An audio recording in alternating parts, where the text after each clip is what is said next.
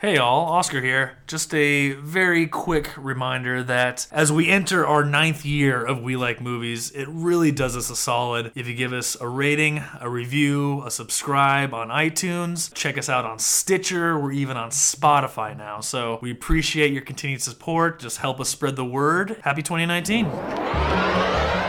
What are we waiting for? Action! Let me have your attention for a moment. Let's talk about something important. Now, we're talking business. Let's talk business. Yeah, let's talk business. Oh, you guys like to tell jokes and giggle and kid around, huh? I'm talking about form. I'm talking about content. I'm talking about interrelationships. I'm talking about God, the devil, hell, heaven. It's too cerebral. We're trying to make a movie here, not a film. We have a new category this year. Best film ever made by a human being. We should have got Oscar. Who are you working for? The Knutsons. Who the f*** are the Knutsons? These are big movies think about big men in tights. Roll that motherfucking camera, Wolfie. Kiss my ass. Yeah! We like movies. This is business, and this man is taking it very, very personal. Hello, everybody. This is Oscar Dahl. I'm here with Matthew Knutson and special guest Brian Borini for We Like Movies, retrospectating 1999, The Insider. Welcome, Brian. Thank you. Thank you for having me back. Pleasure to be reinvited. It's our pleasure to have you. I mean, this is a great honor. You're one of the very few two-time guests now on the podcast, which is excellent. Two-timers club, dubious honor. Matt, you want to talk a little bit why you invited Brian on? What The Insider meant to both of you? Well, last time our good friend Brian Borini was with us, I believe we were discussing Saving Private Ryan, which I know he's always been a big fan of that film. We've talked about it many times over the years, watched it together. But that's a movie that just everybody likes, right? Like, it's a cliche to like Saving Private Ryan. There's nothing particularly sexy about that. But when I think about the films that Brian and I have really discussed and rewatched together and scrutinized and quoted ad nauseum, it hasn't necessarily been Dazed and Confused or Saving Private Ryan or The Big Lebowski, although those things come up. We tend to like to go for a little bit of a deeper cut. And The Insider falls, I think, right into that category because despite the fact that it was nominated for a bunch of Oscars in 1999, I do feel like it is a little more of an obscure Michael Mann movie. When I think back to watching Heat and The Insider in 1995 and 1999 respectively, the thing those two films have in common the first time I watched both of them, honestly, even the first couple of times I watched both of them was, and it's hard for me to admit this, I didn't like either of them. Oh. And I remember vividly that like part of my education as a cinephile and as a film student was when I came to realize that I had completely missed something when it came to Heat and The Insider. And the person who made me realize that and the person who educated me on these two films, Insider especially, was Brian Borini. When I think back to my sexual awakening, as it were, with Heat and The Insider, I can't help but picture Brian Borini's face and staying up late and drinking whiskey and discussing these films. Well, this has been great, but I got to go now, guys. Thanks for having me on. Well, he's merely really saying that you up. you infected Matt with some man-based cinephilia back in the early 2000s, which I think is a great compliment. Yeah. I've allowed this to take a turn for the salacious, which I guess is kind of my brand. Brian's passion for these two films, and honestly for The Insider especially, just sort of created a spark in me that caused me to re-examine these two movies, to finally understand how unique and intelligent they both are, and come to appreciate the two of them as two of the most important films of the 1990s. And since that awakening, Mann has become one of my probably 10 favorite American filmmakers of all time, which is not a provocative thing for a 30-something white cinephile to say. Right. But I remember vividly coming back from a beach trip to, I believe it was to Playa del Rey with a bunch of guys from Loyola Marymount, and sitting in Brian's room. We probably squeezed at least 15 or 16 guys into this room, and we literally sat there elbow to elbow for 3 hours watching Heat. And I was like, oh my God, that this is not the same movie that I saw, when I was in high school. And then I think when he and I finally sat down to watch The Insider after I had told him that I was not a big fan and I hadn't got it when I saw it in the theater with my mother, we just sat there and he basically kind of explained to me all the things I'd been missing. And he was exactly right. And now it's honestly one of my most revisited films. Yeah, well, Nice. I think, to be fair, The Insider, not getting it the first time, whether you're a 16-year-old or whether you're a 36-year-old, I think is a very reasonable position. They do not explain anything to the audience in that movie, which is one of the reasons I love it, and probably one of the reasons it's so rewatchable. But I had what I would say is sort of like an inverse relationship with this and Heat, where same to you, when I first saw Heat, I didn't care for it that much. I thought it was long and drawn out, and I wanted movies like Reservoir Dogs that had a lot of action and violence and stuff like that, and that was very slow and methodical. But when I saw Insider, I loved it so much that it made me revisit Heat through a different lens and sort of appreciate it like as a junior version of Insider, if you will, which is probably a controversial take. I think most people probably have the opposite view. But yeah, so I think that I had the same. The Insider grew on me and made me appreciate Man and Heat, and so I kind of revisited it the same way there. Well, Matt, why I think this is a really good choice for this retrospectating project is, Michael Mann had that run of movies that for whatever reason I sort of associate with the DVD platform. Like everyone who had good taste had Last of the Mohicans. They all had Heat.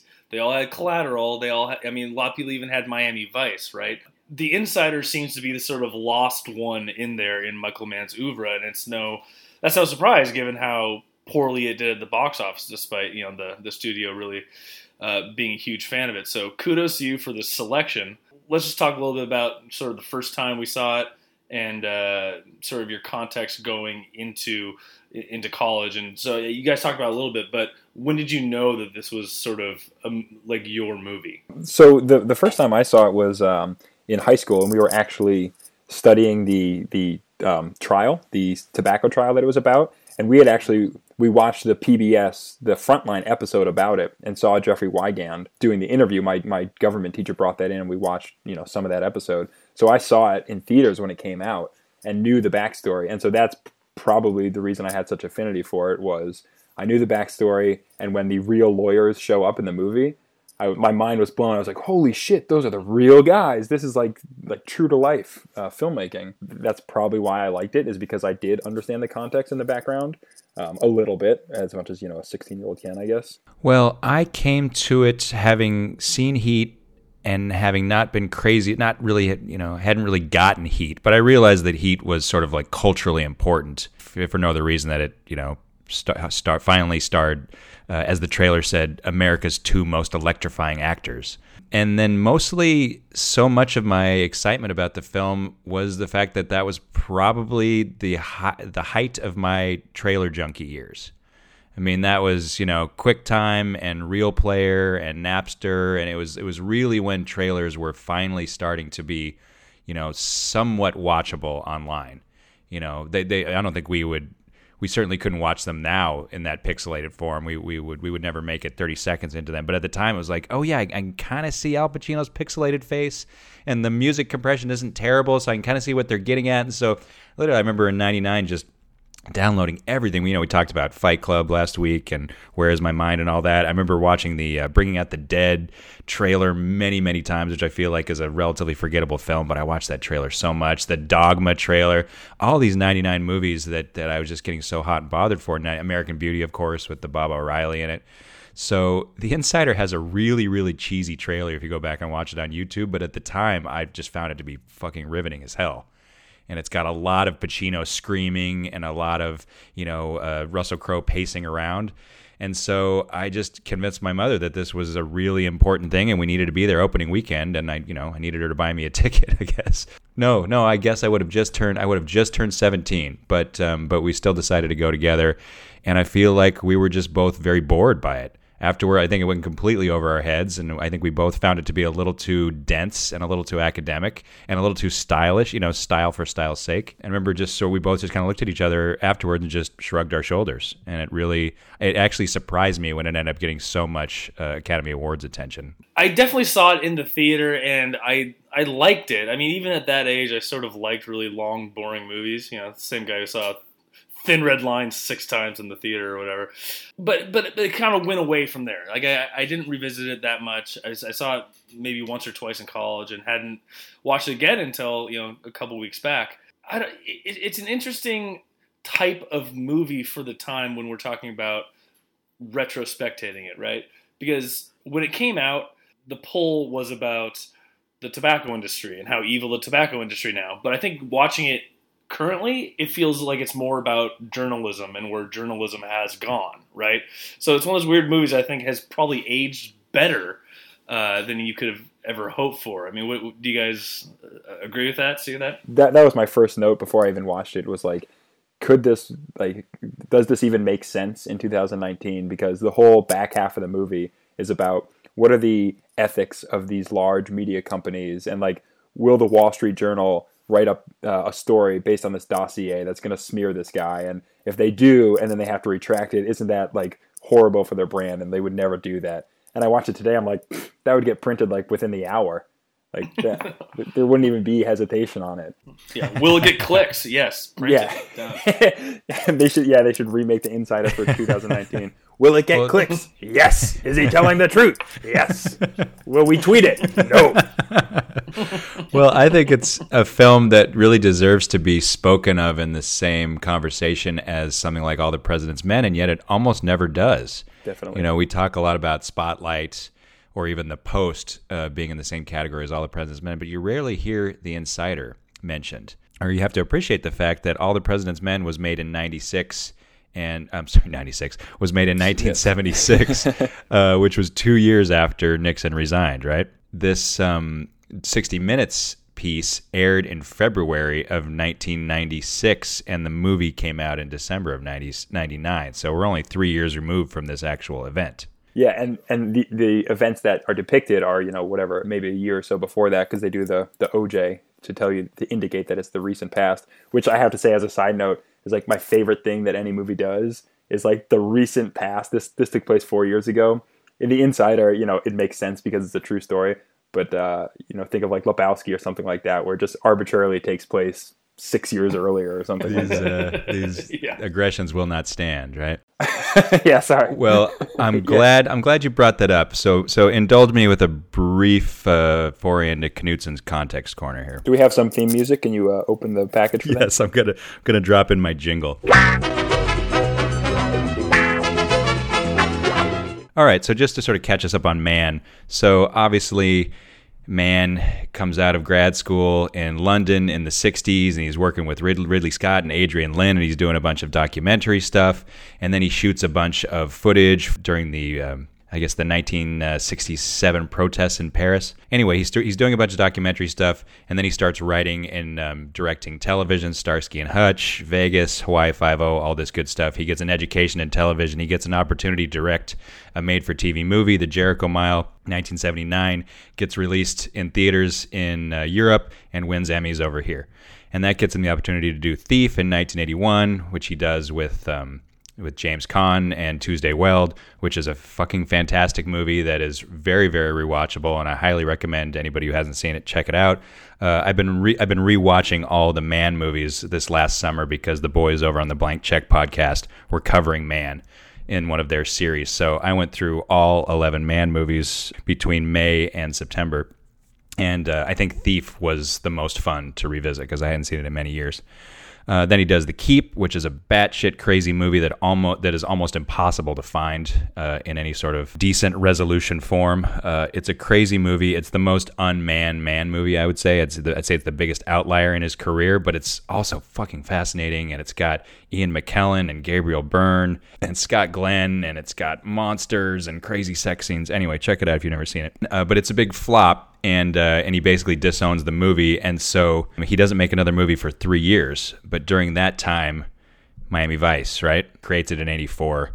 It runs for 5 years. He never actually directs an episode, but he's an executive producer on all the episodes. And so then he does Manhunter in 86, which is also a flop, but critically respected, and that's a movie that I think that has aged very, very well. After Manhunter, he creates Crime Story, which runs from 86 to 88. Does LA Takedown, which is basically his TV movie that was the template for what would eventually become Heat.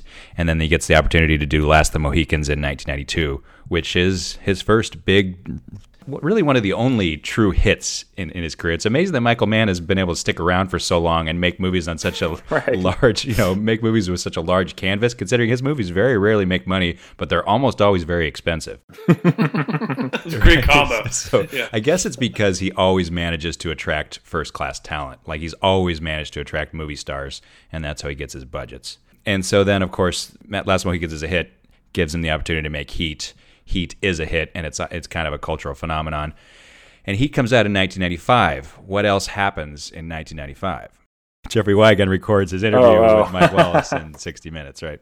God, we should have guessed that. Yeah, that's pretty good. Let's do another take of that, Matt. No, it's all right. I'm just going to have to chop out about 3.5 seconds of crickets there. So anyway, I'm not saying I don't think that Michael Mann was on the set of Heat following the Jeffrey Wigand thing. That event took place basically concurrently with the release of Heat, because Heat comes out in December of 1995, and then the 60 Minutes piece runs in February of 96. So then it takes Mann 3 years, which is not very much time, all things considered. Mann read Eric Roth's screenplay for The Good Shepherd, which eventually would be directed by Robert De Niro, and he was so impressed with it that he compelled Eric Roth to write The Insider with him. So where do we feel that the script of The Insider is on Michael Mann's filmography? Because to me, it's one of the best screenplays of all time. I just couldn't say enough good things about it, and it feels like Eric Roth and Michael Mann together just bring out the best of each other. Yeah, I think you've hit the nail on the head. Yeah, I mean, Eric Roth, one of the all-time great screenwriters, and even though I think we all appreciate him as one of the all-time great screenwriters, I still think he's underrated because, we don't really talk about him in the same breath as Sorkin or Chayefsky or anything, but we really should, because if you look at his filmography, it's impressive. I mean, he has things like Forrest Gump, which, perhaps haven't aged as well, but he's written so many films that are kind of like culturally so relevant. Basically, Brian, what you're saying is that sort of Roth tempers Mann a little bit and takes out a little, pulls a little bit of the manness out of it, the distracting manness. This movie is so much, it's all dialogue, right? It's a corporate thriller. So there's a couple sort of thriller type things where Russell Crowe finds the bullet, or they get the emails and he's sneaking out in the garden at night. There's a few things like that, but when you think of this movie, it's people sitting in a corporate boardroom talking about, whether it's cigarettes or the news media or whatever it is. And so it's so much dialogue. And as we've said, from the beginning, is that this is a complex story that they don't put any kid gloves on. They just kind of give it to you straight. And you have to, you're not going to get the first probably 45 minutes of what's happening. And then the end, all the like Unabomber Montana stuff comes out of left field. They don't explain it at all until the last 4 minutes of the film, maybe. You're just confused as hell about what's happening. And so it's so dependent on having this super engaging dialogue between lawyers and journalists and producers and news presidents. And it's perfect. I mean, it's like a perfect screenplay to me. I think that's the main point, which is this is not some just garden variety action movie. He's making phone calls exciting throughout this film. Right. Like, the way he does phone calls is super impressive. One of my favorite scenes is Pacino on the beach having that phone call, and it's cinematic. Like, that's a rare thing, to make work in the way he does. And so to make a movie like this so propulsive and energetic with not exactly terribly exciting sort of story to cover, I think it's got to be up there. I mean, Matt, where do you see even Insider, since you've watched them all recently, sort of in the Mann oeuvre? I'm always going to be one of those boring assholes who just nothing can touch Heat. Heat's always going to be my favorite, but if somebody said, yeah, but The Insider is a better movie, The Insider is his best movie, The Insider is his most sophisticated, his most mature, his most disciplined movie, I don't think I could disagree with that. You know, like I'm going to watch Miami Vice and Heat 3 times as much as I watch The Insider. But The Insider is probably a better film, pound for pound. Those are the two man movies I've watched in the last 6 months. I've watched Heat and The Insider, and I think I enjoyed The Insider more. I mean, I love them both, but maybe this is just a symptom of becoming sort of an old white guy, where I really just like corporate thrillers and journalistic movies like Insider or like Spotlight, like Michael Clayton. Like I wish every movie was Michael Clayton. You know, you can make 10 movies a year about journalists going up against the man, and those will be my favorite movies of the year. So I don't know if it's just getting boring and older, but this is exactly what I want out of a movie at this point. Brian Bruni likes to troll me on occasion. Late at night, he'll send me a text like, I just rewatched Heat with my wife. It's not that great. Or he'll send me a text and he'll be like, I just rewatched Michael Clayton. I'm not crazy about the ending of that movie. And he'll just like fucking stab me through the heart with this shit. And I feel like it's just kind of a hot take trying to troll a little bit, just trying to like jab me. I don't think he really means that, but on any given day, he's had some pretty hot takes about both Heat and Michael Clayton, which have blown my mind. If I may, Your Honor, defend myself here for 30 seconds. Michael Clayton, the third act, and specifically the very end, just kills me because I think it is also an amazing movie. I think it's very well written, very well directed and acted. Tom Wilkinson is amazing in that. But the very end, when it's like, he was recording you, the cops are around the corner, busted, just is too much of a cliche. So Michael Clayton. Even literally the last, even in the cab at the end, the Graduate ending or whatever, just holding on him. Yeah. Here's 50, just drive. It's fine. I just think that it does such a great job for an hour and like 37 minutes of being very sort of authentic feeling and very sophisticated, and then it just ends with this sort of like B cop movie ending where like, he was recording you and now you're busted, you're going to jail, lady. All right, Matt, we're going to start a new podcast series, and we're going to invite people on who dislike the endings of movies that are actually awesome and have them explain to us how they would have ended the movie, smart guy. So yeah, that's what we're going to call it. Very, very fair point. Very fair point. And then to the Heat thing, like I said earlier, Heat is one of my top, maybe 20, 30 favorite movies. Love Heat. Watched it dozens of times at this point, probably. And my wife had never seen it, so we rewatched it, or I rewatched it and showed it to her. And the thing that was killing her was just the Robert De Niro love story with Amy Brenneman. What is the point of this? And there's a couple cheesy scenes where there's like a sort of like a green screen background of the city, and like the lighting is a little weird.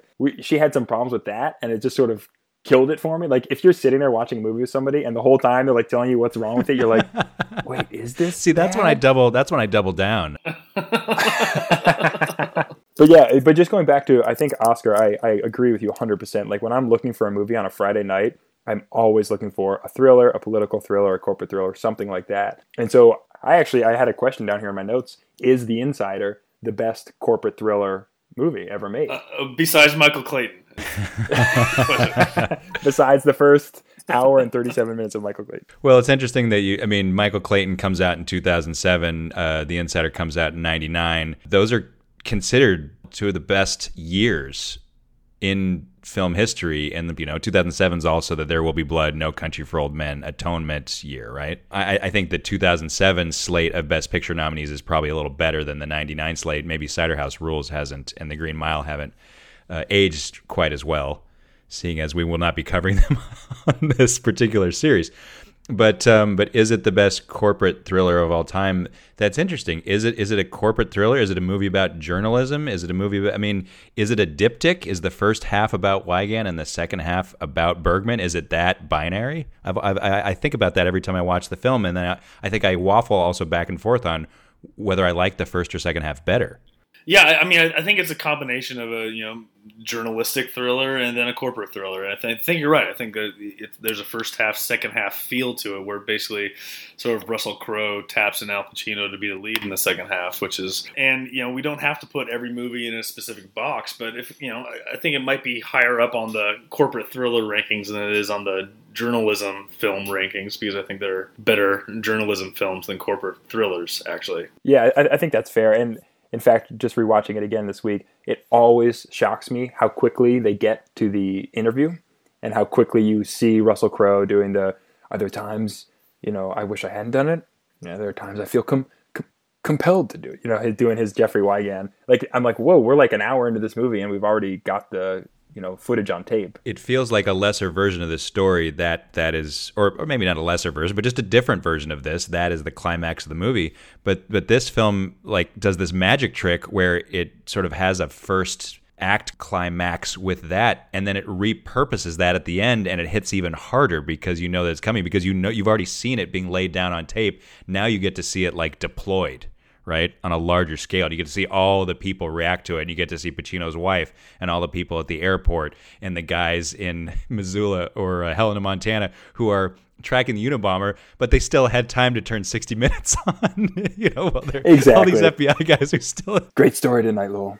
I know. I love how he takes a second to be able to compliment it. By the way, that was a great show tonight. Yeah. Yeah. And then just because we're just kind of negging on it, the slow-mo Haley Eisenberg turning to look at her daddy when he had already once in the movie said, like, my daughters need to know why I did this. And we're like, and complete. It's a little much, Michael Mann. Okay, Slow-mo. so we might as well just dig into that scene now. You're talking about the scene where he's in the hotel room before he goes and grabs the phone and hops on the line with Pacino. I'm talking about the very end when he when they do air it, and it's the guy in the airport and the guy's listening, and he's sitting at home making dinner for his daughters.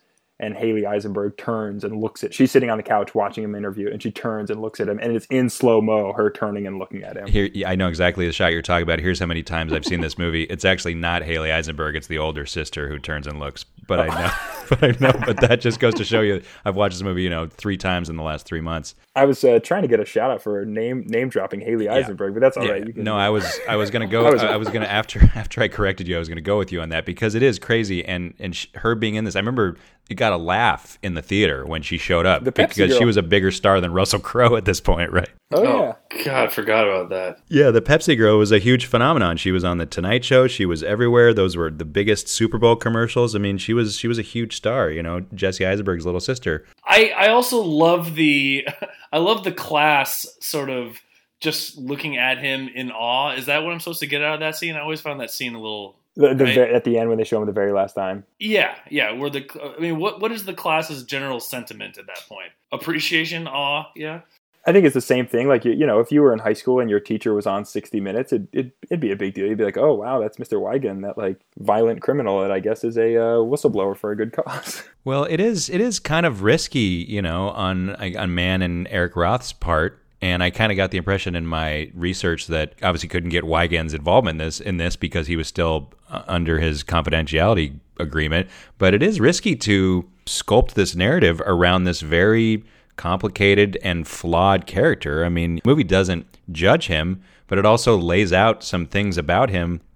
It doesn't even necessarily care about whether or not they're true. Can we trust this guy? Is this guy violent? Did this guy beat his wife? Is this guy an alcoholic? Can this guy be trusted? I mean, the movie plays with that in the second act in a really kind of provocative way. Pacino, or Bergman rather, never doubts him and always stays on his side because he's made up his mind. Yeah. But is he the main character, or is Bergman the main character? That's the other question. And does that distinction even matter? Yeah, so I definitely think that Al Pacino, Lowell Bergman, is the main character. I mean, we open with him in the car, right? Yeah, going in Beirut or wherever he is. And so I think he kind of bookends it, and it's his story, I think, because he transcends both stories, whereas Jeffrey Wigand, plays a much smaller part in the second half. But I think what's interesting about it, too, is that I don't care about all the thriller stuff of, like, the emails he's getting and, like, the person in his backyard, and that stuff is not exciting at all because you've seen it a few times and nothing's really happening. And I think there is, in the actual recorded history, some evidence that he was making it up, and they say at the end they never caught the person, but I think I read online that like the FBI concluded that he was making up these fake death threats to himself. So I think sort of addressing that in a realistic way without sort of burning him and making him look like an asshole, but just planting that seed, I think is a sort of classy move on Michael Mann's part. But yeah, I just think it's interesting that what is theoretically the thrilling, exciting part of the story of these, what are they doing to him? They're messing with him. To me, is actually like the driest, it's the time I get up and go to the bathroom or whatever. Like, I don't care about these scenes. Yeah, I mean, I think this movie tremendously benefits from having the first half focus on Wigand and then the second half being the better half of the journalistic sort of going against the man stuff that I always fucking love. Because, if those two halves had been flipped for whatever reason in the story, I think it sort of, fizzles out, but you get rid of sort of the more boring, less interesting stuff right away. And like you said, it does get to the interview really quickly, which is always sort of jarring. You're like, how much movie's left? Right. But it just, everything with Al Pacino for the last hour and a half is just killer. I fucking love every second of it. Yeah, it's probably my favorite part. Like Al Pacino cruising through New York, going in and out of high rises, going into bars and strong arming, getting shit done. Exactly. And I have a little short list here of like distinguishing factors, like recurring motifs or themes in man movies. The number one of the list has got to be just like professionals being professional, right? Yeah, people being really good at their goddamn jobs. Yeah, there's nothing more exciting than that in these kind of movies. And just him going to bars and just like getting up in New York Times journalists' faces and there's this great sequence where man really ramps up the sexy saxophone stuff. Is that when they're delivering the papers in the morning? Yeah, that's a great scene too. I love that. Like just that little detail of just the guys hopping out of the back of the truck, throwing the papers in there. It looks really goddamn cold. And it's just so evocative, and you're just like, yeah, okay, this is kind of turned into a Sidney Lumet movie for a second here. Lowell Bergman, Al Pacino's character, has a habit of just hanging up on people. I don't think he ever says goodbye to anybody in the entire film. He just like puts the phone down. He's done with that call. It's just kind of a sweet move I might start adopting. Well, your point is well taken about this movie, like sort of being so defined by phone conversations. Like it is a movie that is about people on the phone, in profile, adjusting their glasses, sipping out of coffee mugs, just leaning into the payphone.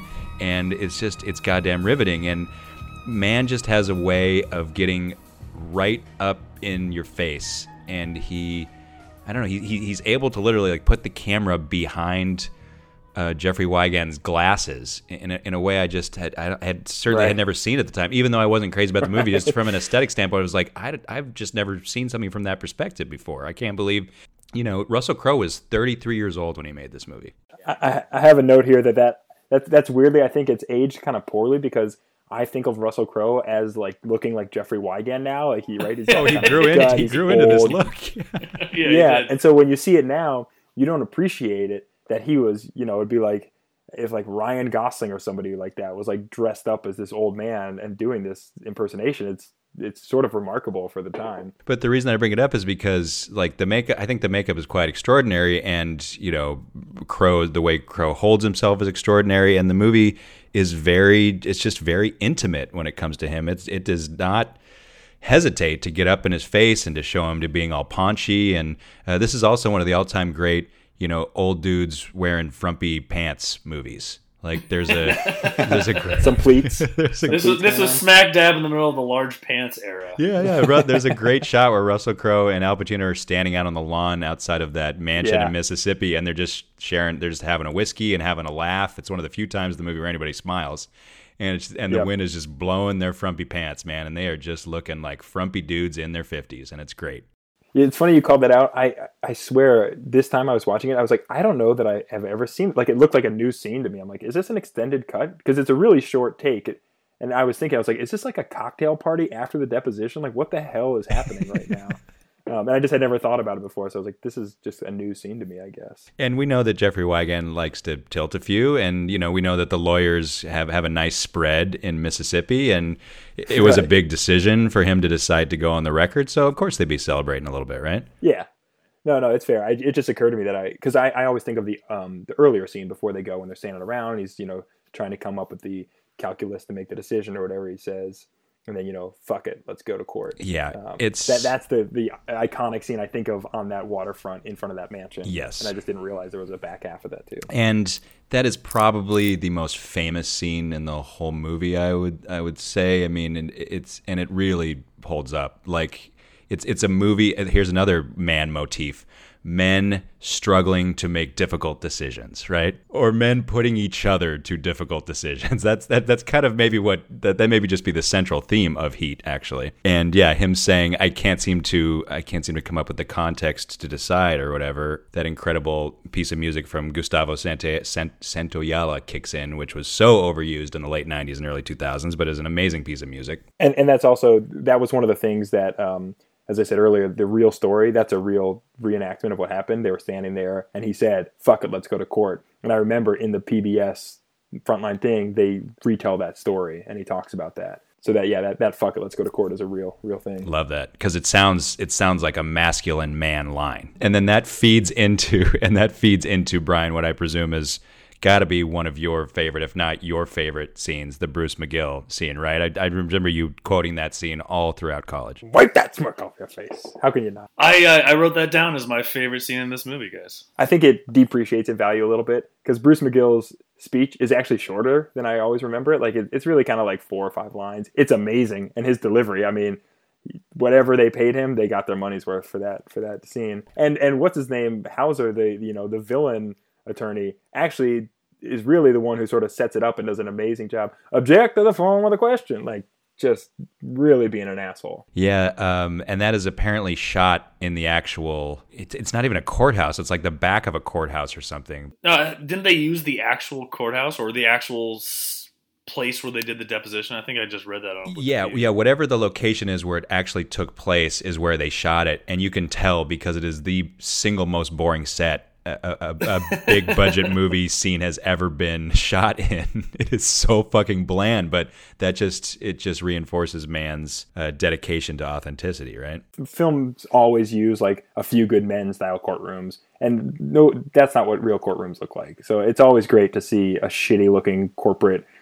bureaucratic office. And yeah, there's a great shot. I don't think I'd ever noticed it before, but recently on my 25th viewing of this movie or whatever it was, I noticed that in the middle of Bruce McGill's rant, man just really quickly cuts over to the stenographer who's typing away, and you realize she literally had to take that all down. She's got this wonderful look on her face where she's like, yep, typing exactly as he said it, putting everything in the record right here. It's just a wonderful look. Because he says, she typed it up on a little machine over there. Yes, exactly. Yeah, but I actually, if we're talking about just favorite scenes, I think it's kind of like a bookend scene where they're in, is it Don Hewitt? Philip Baker Hall. Philip Baker Hall, yeah. They're in his office twice. The first time where they say they're not going to air it, and Lowell and Chris Wallace are pissed off, and then the second time when Lowell, Mike Wallace, sir. Oh, excuse me, yeah, Christopher Plummer, Mike Wallace. How dare I? But yeah, those two kind of back to back. I think they're maybe like 15 or 20 minutes apart. Oh man, that's like the shot in The Chaser, where that to me is like the essence of the movie. If I could watch, it might be in my top 5, if not my favorite scene in all of cinema history, is Al Pacino just taking those fucking guys to task. And yeah, the cat totally out of the bag. Yes, it might be the single most quotable scene in the whole movie because it is Pacino's most unhinged scene, and it's the closest of him going into Vince and Hannah in Heat territory. That's what I was going to say. Is the cat totally out of the bag is identical to, but she got a great ass. Exactly. Like it's the exact you same can overlay inflection. those, and the audio would look the same. Yeah. And it also includes not exactly a bastion of anti-capitalist sentiment, right? No, you fucked you. Don't invert stuff. Well, let's talk about Pacino real quick, because I think whether it was Roth's help with Man or whatever, but like this is much more nuanced performance than Heat. It would be almost impossible not to be. But I honestly, I think this might be the best, if at least the top couple of like Pacino's later half career, one of his best performances, because this is a heroic character, and he plays it with sort of typical aggressiveness and showiness, but there's a real warmth to this guy that comes across that makes you just one of the greatest heroes of cinema in my mind. I wish Pacino had done sort of more of this in the last 20 years. I'm kind of surprised that Christopher Plummer got all that Best Supporting Actor buzz back then. They didn't. I don't know if they put Pacino in Best Actor, but I feel like Pacino should have gotten some awards for this thing. Yeah, definitely agree. I mean, this is like the perfect Pacino role where he's like world weary, downtrodden, exhausted, He just has that look. He does so much with just his eyes and not saying stuff, especially, when Mike Wallace tells him, I'm with Don and Eric on this one. And his just like devastated look, just emptiness, and then walks out. I mean, it's amazing. And I think when I was rewatching this, I was texting Matt and just saying, I think Al Pacino, and I'm probably wrong because I don't know all actors of all time, but he is the best actor at just delivering lines as if they were naturally what he would be saying. And he just has this ability to say these extremely lengthy monologues that seem as if they're just coming sort of naturally, and he's just saying them off the cuff. And his intelligence is very clear. His sort of cynicism and optimism, like sort of fighting with each other, are the most interesting part of the second half of the movie. I love Al Pacino because Scent of a Woman was my favorite movie when I was a kid, which, I can talk trash about Michael Clayton, but yeah, Scent of a Woman is a rough spot. But so I'm used to the like over the top Vincent Hanna Heat style Al Pacino, and this is, I agree with you, like it's dialed down from 14 to like 7 or 8, and it's just perfect. It's right in the sweet spot. It might be, in a lot of ways, the most perfect combination of that, that more subtle, that more nuanced, that more 1970s stuff he was doing, a lot of that more kind of Lumetti stuff, and then just the batshit crazy post-Heat stuff. I mean, it's an incredible sweet spot, and it comes right smack in the middle of this run. Listen to Pacino's run in the 90s. I got it written down here. 1990, he starts in the 90s with Dick Tracy, right? And he gets Oscar nominated for it. And people say that like he didn't go over the top until after Heat. Let's remember that Dick Tracy came out in 1990. But I would still maintain that he's fucking phenomenal in that movie, and it seems like the Academy agreed. The same year he does The Godfather Part 3, which is a movie that nobody respects, but he's excellent in, and he's also playing a man, 30 years older than he actually was. I didn't realize they made a third one of those. In 91, he does Frankie and Johnny, which is low-key and kind of romantic. It's more the Sea of Love style. In 92, he does Glengarry Glen Ross, which he also gets Oscar nominated for, and then he wins an Oscar for Scent of a Woman the same year. I'm a big Scent of a Woman defender. I'm with you, Brian. I mean, I know you said that it was like your favorite movie as a kid. Something tells me that you've probably reevaluated since then, but that's a movie that nobody respects, and I still revisit that movie at least once a year, usually around Thanksgiving. I've been meaning to. Yeah, the rare Thanksgiving movie, not a Christmas movie. Yeah, pair that with Planes, Trains, and Automobiles, and you got a good weekend there. 93, he does Carlito's Way, which is a very underrated Brian De Palma movie. He does Two Bits in 1995. I have no idea what that is. But the same year, he also does Heat, which is obviously a turning point in terms of Pacino's ability to go joyously over the top. Then he does, City Hall in 96. 97, he does Donnie Brasco and The Devil's Advocate. There we go. Yes, so John Milton, baby. And then in 99, he does The Insider in December. Does The Insider in November, and then he ends the year and the decade and the millennium with Any Given Sunday, which is a movie that we will actually be covering next month. And our good friend Dan Kelly reached out to me today just to confirm that he's still invited onto that episode, which I'm very, very happy to say. So looking forward to listening to that. Exactly. And then he does Chinese Coffee in 2000, which he also directs. And then he does Insomnia in 2002, which I maintain up until The Irishman was his last truly great performance. I think you could say that the 9 years later, in 2011, he did make Jack and Jill. Let's not forget Fair enough. Yes, thank you for proving my point. Did we miss Simone, or is it pronounced Simone? I forget. See that was during the nadir, right? The fallow period. Yeah, years. I mean, Jack and Jill was a big hit, and I hear he's actually quite funny in that movie. But I mean, he's been quote unquote irrelevant, at least in the feature film realm. I mean, he's obviously still doing interesting stuff on television. Angels in the Outfield, Angels in America, some of the stuff that he's been doing on HBO. No, but that run in the 90s, I mean, like, I'm guessing like Tom Hanks and Tom Cruise probably had better runs on paper, but just in terms of somebody who was around in the 70s and was like the definitive 70s star, winning awards and being amazing, 20 years later to have that kind of sort of resurgence run in the 90s is pretty remarkable. I mean, this is The Insider is one of my all-time favorite Pacino performances. I think it's, I think there's just something very nuanced about it. But I also love Plummer, and I can't believe that Plummer was passed over for a supporting actor nomination here. Doesn't just seem like just the quintessential supporting actor nomination character. Oh, he didn't even get nominated. No, it wasn't even that? nominated. All of the attention went to Crow. It was all about Crow gaining the weight and playing 25 years older than he was. It was all about Crow when it came to the critical love. Nobody talked about Pacino or Plummer. Yeah, that's a huge mistake. Plummer was 70 at the time, playing Mike Wallace, who was 77 when this took place. Mike Wallace was very, very public about how much he disliked this film and this portrayal for obvious reasons. Yeah, what else is he going to say? He can't say anything. But he's also got a couple of bravura scenes, you know, like he's got the one big scene, you know. Mike?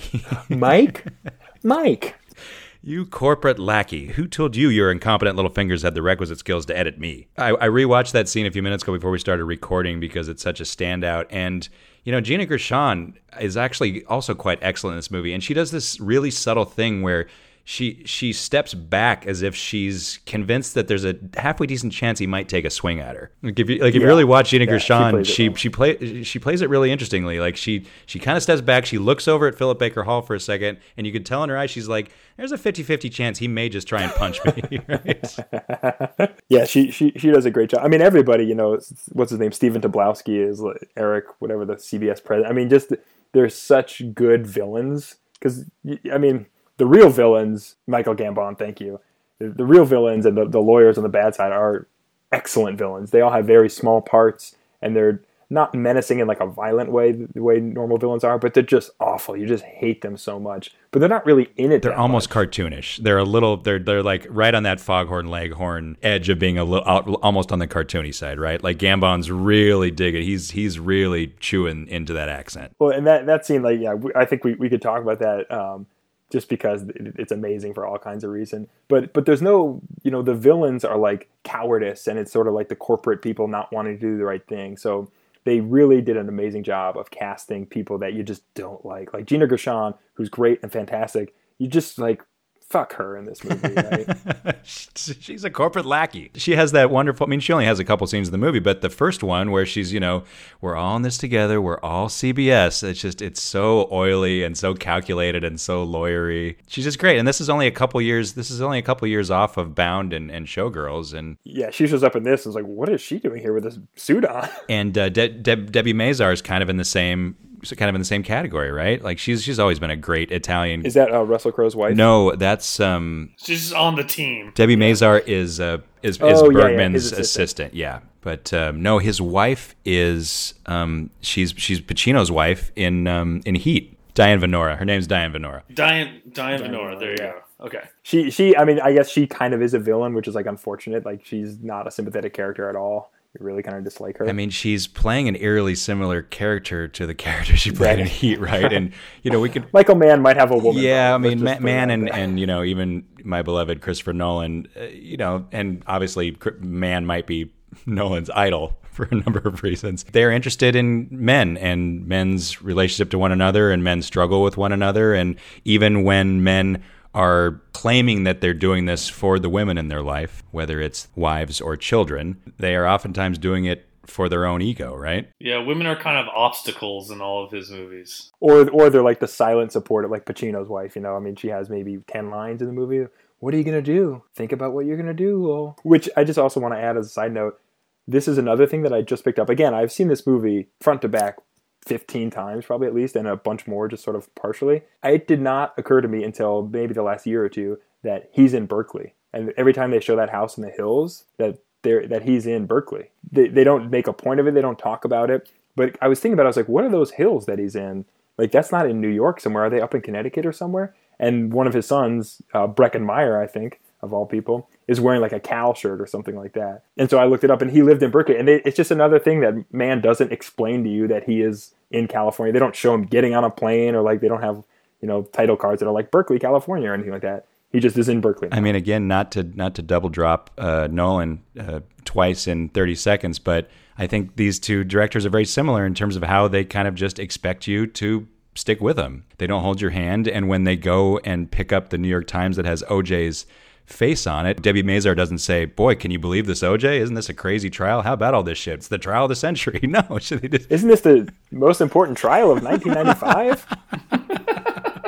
God damn it. Exactly. In Michael Mann movies, though, at the end of the day, the whole thing makes sense, which is sometimes Nolan's bugaboo. But Let's just segue right into Interstellar, why don't we? Let's talk about this movie and this type of movie, because it's sad to say, do you see movies like this ever getting greenlit again? Like, this seems like one of the last of its kind, especially because it didn't even make money when it came out. But you have a big name director coming off a huge hit 20 years ago when sort of mid-budget movies were doing their thing about sort of, quote-unquote boring idea, corporate thriller. This is kind of a unicorn of a movie.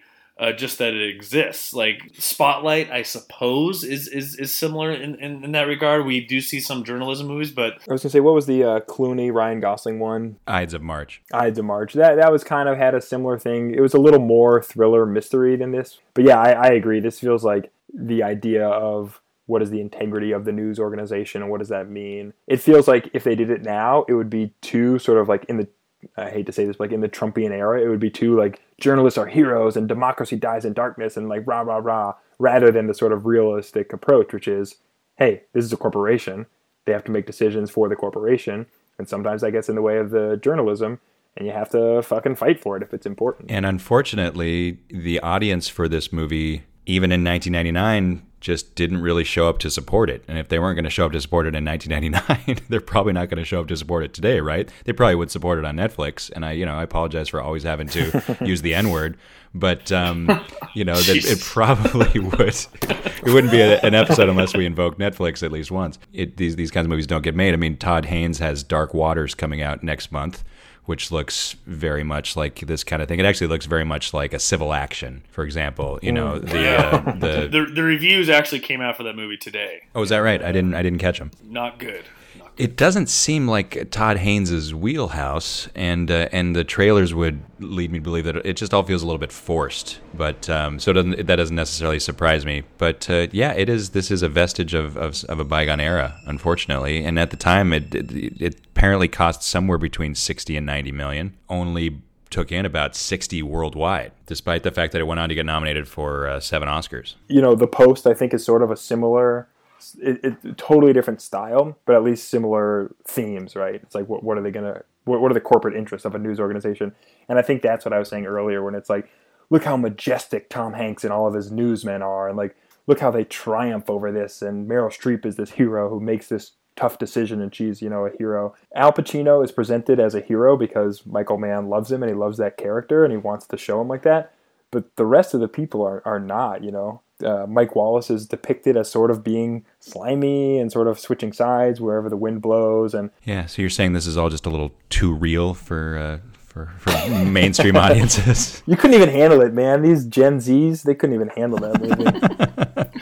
No, but I think that's right when you talk about the Post, which is people understand that trope of like newspapers, a journalistic team going to get a story and working against all the people that want the story squashed or whatever. But something like this, which is complicated and muddy and nuanced, it seems like it'd be an impossible sell both to studios and to a general audience at this point. Plus, comparing Spielberg and Mann is like comparing apples and hand grenades or whatever, right? So there's just something about Spielberg's bedside manner and his mainstream approach, and I don't mean that necessarily as a slight or an insult. The casting of Meryl Streep and Tom Hanks in those kinds of roles, like I think that Mann's version of The Post may be better, but it's certainly not going to be as accessible, and it's probably not going to be a hit and get nominated for Best Picture. I just don't see Mann casting Tom Hanks, even though I certainly would love to see that version of that movie. He did cast Tom Cruise, so. Yes, he did. So just to sort of like wrap up the context of it all. So after this, this movie is not a big hit, but it's far and away the biggest critical hit of his career, and he gets his first Oscar nomination for it. So then he follows it up with Ali, which I think is a very flawed film, even though I think it has some interesting things about it. And then it is Collateral, which is a big hit, which I think is a movie that has not aged particularly well, but Hanks and Fox are both fantastic. Cruise and Fox. I'm sorry, Cruise and Fox. Thank you. Cruise and Fox are both fantastic. I would love to see Hanks in that role. That would be fantastic. Well, originally Jamie Foxx was supposed to be played by Adam Sandler. Can you imagine that version of that movie? Ooh. Tom Cruise and Adam Sandler. Yeah, I can. Yeah, isn't that what the new Dirty Gems or whatever it's Uncut called? Gems. Uncut Gems, yeah. And then Miami Vice, which to me is just one of his biggest artistic triumphs, but is an epic flop and is really a divisive film, even though it's one of my favorite Man movies. And then Public Enemies, which should have been a triumph and actually was a hit, but I think that movie is just kind of a big old failure. God damn it, Matt. I agree with you. No, I love Miami Vice. It's very silly, but a ton of fun and just awesome in general. Yep. And I think Public Enemies is awful. Just an awful movie. I actually only saw Public Enemies once. It took me about a week to get my hearing back afterwards. It was so mother effing loud. Yeah. But yeah, not a fan. Yeah, it's not good. But you know what is good? Black Hat, which is the last film he made, which is one of the biggest flops of his entire career. That movie fucking rocks. I did not even see that movie.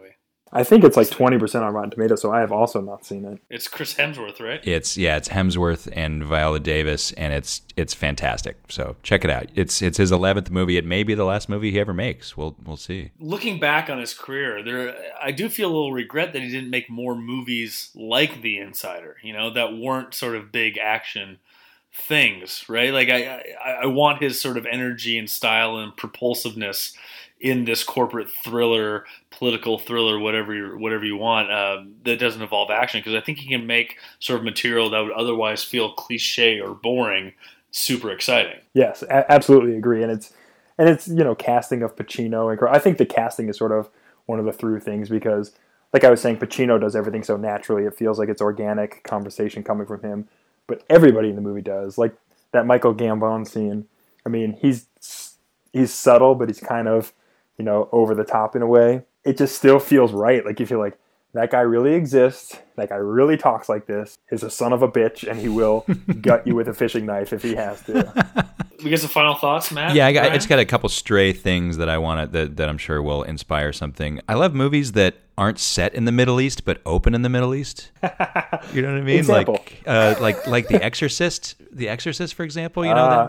Robin Hood, Prince of Thieves. Oh, nice. Skyfall. I love that. There's just something. I love movies that are just they just cold open in some place really, really exotic, even though the plot has absolutely nothing to do with where that's set. For some reason, I just love that as a cold open. I love that too, and not the Middle East specifically, but just the way that this movie does sort of bookend with his previous story and his next story. Mm-hmm. Right. That's a really good point. It's an amazing way to be like, this is just what this dude does, or people like this is what they do. They get the story. And just as a side note, one other thing is there's no real understanding of time in this movie. Him getting fired at the beginning, and that Pacino talking to the sheik in Beirut or wherever he is, and then at the end when they're getting the Unabomber. I mean, has that been 18 months? Has it been 3 months? Like, there's no real passage of time that we understand. I bet you if you look closely at like the dates on the newspapers or like the CNN tickers and stuff, I bet you man was very intentional about keeping that trajectory. And I don't mean that as a knock. I just think it's interesting that, presumably all this stuff is happening, and he, they have to go testify in the court in Mississippi, and they do all these things that are happening, and then it gets on hold forever. He gets a new job, he moves another time. A lot is happening. You just sort of go along with it. You don't care. Some movies you're like, has this been 24 hours? Has this been 24 months? Like, I don't know the timing of this. I'm confused. And you never really care or think about it in this movie. It's extraordinarily well handled. P.S. The aforementioned Sheik, played by the great Cliff Curtis, who also was in Three Kings, which we talked about a couple months back. I am a servant of God. But when you think about Cliff Curtis and you look at his face, like he's covered with so much facial hair and so much, like he was a relatively young man at that point. And and then 2 years later, when was Training Day? 2 years later, right? 2001. Then he's playing basically just like a hardcore cholo dude who like puts Ethan Hawke in the bathtub. Yeah. Love the driving range scene. That's such a mannish scene. That's such a Manhunter-esque scene, right? Yeah, and I take back what I say about earlier when I was saying like the thriller stuff is kind of boring, because that scene is amazing. Just the way it's shot in the night, and it's beautiful. And it's some of the best usage of Pieter Bork and Lisa Gerrard's incredible score. And they basically were unknowns at this point. They were coming from the band Dead Don't Dance. I think it's an Australian band, Dead Don't Dance. Lisa Gerrard, at least, became kind of a phenomenon for the next few years. The next year, she does Gladiator with Hans Zimmer, and they get Oscar nominated. The score of this movie is so unique. It just falls right in line with all the crazy Tangerine Dream stuff he was doing in the 70s. I'm sorry, in the 80s, rather. He's just always had such a way with music. The fact that Richard Scruggs, the lawyer, is flying his own plane. Like, it's so unnecessary. He's like, call me back in 1 minute, and then like 2 seconds later in the film, he's just in the office. Come on, guys. I get it. But it's so clear that they shot it in a real plane, which probably cost $3 million to do. It's just, man is so upset. Like, he's so intentional about that. In Miami Vice, it's so important to him that Tubbs and Crockett are clearly guys who know how to fly a plane. I just find it to be so silly and unnecessary, but it's a wonderful little detail. Why does Philip Baker Hall's sweater match his couch pillows? Go back and look at that scene. He's coordinated when he's sitting on his couch watching 60 Minutes. No one's ever asked that question in the history of mankind. That's the first time that sentence has ever been uttered. I swear to God, go back and look at it. He's wearing like a weird yellow sweater, and his couch cushions are the exact same shade of yellow. It's uncanny. Yeah, he's a rich New Yorker, man. They got weird fashion taste. And then, my last question was, is the beach phone call the best scene in the film / the best scene in any man film? So actually, before you answer that, let me ask you what I think is a technical question of, it looks like when Pacino is out there shooting it, that it is not actually dusk like that, and that, to my untrained, ignorant eyes, and that they have manipulated either the camera lens, the whatever it's called, the f-stop or whatever, or somehow done it in post to make it look like it is darker and more night. Am I insane in thinking that? No, you're probably right. It's probably underexposed. Like, it was probably shot during the day and they underexposed it to make it more dusky. This is Dante Spinotti, who was Mann's guy throughout the late 80s and pretty much throughout the 90s. And then Mann has since moved over to digital for a number of reasons. I mean, I think that's a scene that you could look at and be like, oh, that's one of those scenes that just shows you why Mann wanted to shoot digitally, so that he can control that stuff. So he could actually shoot that scene at dusk and see detail, not have to like do optical tricks or photochemical tricks. I agree with you. It's beautiful. The like colors of it, the aesthetic of it is just gorgeous. But now when I watch it, it bothers me. I'm like, I think this is like the middle of the day and they're just underexposing it. Yeah. I mean, there's something a little bit kind of ethereal, a little weird about it, but it sort of plays into the fact that you also don't realize that he's walking further and further and further into the ocean until the camera goes wide. Also, how do we feel about that, I have no reception on the land, let me go into the ocean in 1995 where I will get better cell phone reception. Well, it's got to be a satellite phone or something, right? Yeah. Where is he, by the way? Is that Mexico? Is that, like, do we know where he vacations? I mean, is it Bermuda? But if he lives in Berkeley, is it in Hawaii? It's actually a pretty good question. It seems like Mexico to me. Yeah, Mexico or Costa Rica or something like that. But it's the most amazing scene because it's so goddamn exciting, despite the fact that it's just two guys yelling at each other over the phone. But it's a total bromance scene. It's about Pacino telling Crowe that he has so much to live for. We're running out of heroes, man. You are important to a lot of people. Yeah, and it's such a courageous moment for Lowell because a lot of people would sort of give up on him and just sort of shrink away into the distance. You're reminded that this guy is sort of a badass, and it's the most cinematic phone call maybe ever put on film. Yeah, and the long sleeve tee tucked into the shorts is a good look that I rock myself. So. That is a good look, actually. Yeah, when they go wide, it's another example of some real good middle-aged man, frumpy pants, frumpy shorts. Frumpy pleated shorts, I believe. But, it's not the climax of the movie necessarily, but I put that right up next to, De Niro and Pacino holding hands at the end of Heat in terms of how it just gives me the goosebumps, to hear those guys talk to each other. It's just a wonderful thing. That's probably Russell Crowe's Oscar clip right there. That scene where he's like staring off for 5 minutes and they're playing, that music without get on the phone, and that's where they fuck with my life. Like I said, at the time it went over my head. It has since, in the ensuing 20 years, it's gone on to be one of my all-time favorite movies. But this was a really important one for me to revisit because I feel like it just doesn't have that much of a legacy. I just feel like people don't talk about it very much, and it was just exciting to me that we crossed this 20th anniversary, and we're actually a couple weeks late for a number of reasons to actually talk about this film. We're about a week and a half past the 20th anniversary, and I feel like I haven't seen any op-ed pieces, I haven't seen any hot takes, I haven't seen anybody revisiting this, so it's pretty important to me that we get to talk about it this way. Yeah, so I think actually the reason I got invited on is because I had watched this, 4 or 5 months ago, and I think I texted you that night, Matt, and I said, I think The Insider is my favorite movie of all time. Like, I think it has jumped over whatever was there before, probably The World of Blood or something. Yeah. Michael Clayton. Every time I watch it, there is not a scene other than some of those like cheesy things of like Russell Crowe running down the hill and falling down, or like, chasing the guy in the backyard. They just get a little tedious when you've seen it 20 times. All the dialogue is just pitch perfect. The performances are amazing. When they meet at the sushi restaurant or the Japanese restaurant, And Russell Crowe says, my father, was the most ingenious man I ever knew. He's like, my father left when I was 4. He was not the most ingenious man I ever knew. Let's talk about you. I'm just like, I'm so on board with everything this guy's going to say for the next 2.5 hours. Those 2 scenes in Don's office towards the end. Like, if I could rewatch any film scene forever, it would be probably one of 2 of those scenes. And then the last thing I'll say, I feel like I'm said a bunch of critical things of this movie I claim is my favorite movie ever. Yeah, that's kind of on brand for you, right? Just the end, the way the story wraps up is just perfect, where like he gets the thing, he does the Unabomber stuff, you finally understand sort of what's happening, and then he quits and he walks out, and they just cue up the like electric guitar, slow-mo, puts his collar up. I thought it was gonna be like the Matrix, and he's gonna just fucking fly into the air and be like, oh, okay, this now. It's a little over the top, is my point. But it's perfect man masculinity stuff, right? It's like yeah, he exactly. is a fucking superhero. He is a He-Man of journalism. Right. And when I shoot these He-Men, I shoot them in fucking slow motion, popping their collars, and that's with how their I black roll. Jackets. Exactly. I mean, it's very Miami Vice. I think they tightened the timeline. I don't think Lowell Bergman quit that quickly, but he did go on to Frontline, and Frontline is probably the best, news television show of the last 20, 30 years. So, I mean, he is a fucking hero. Like, good for you. Good.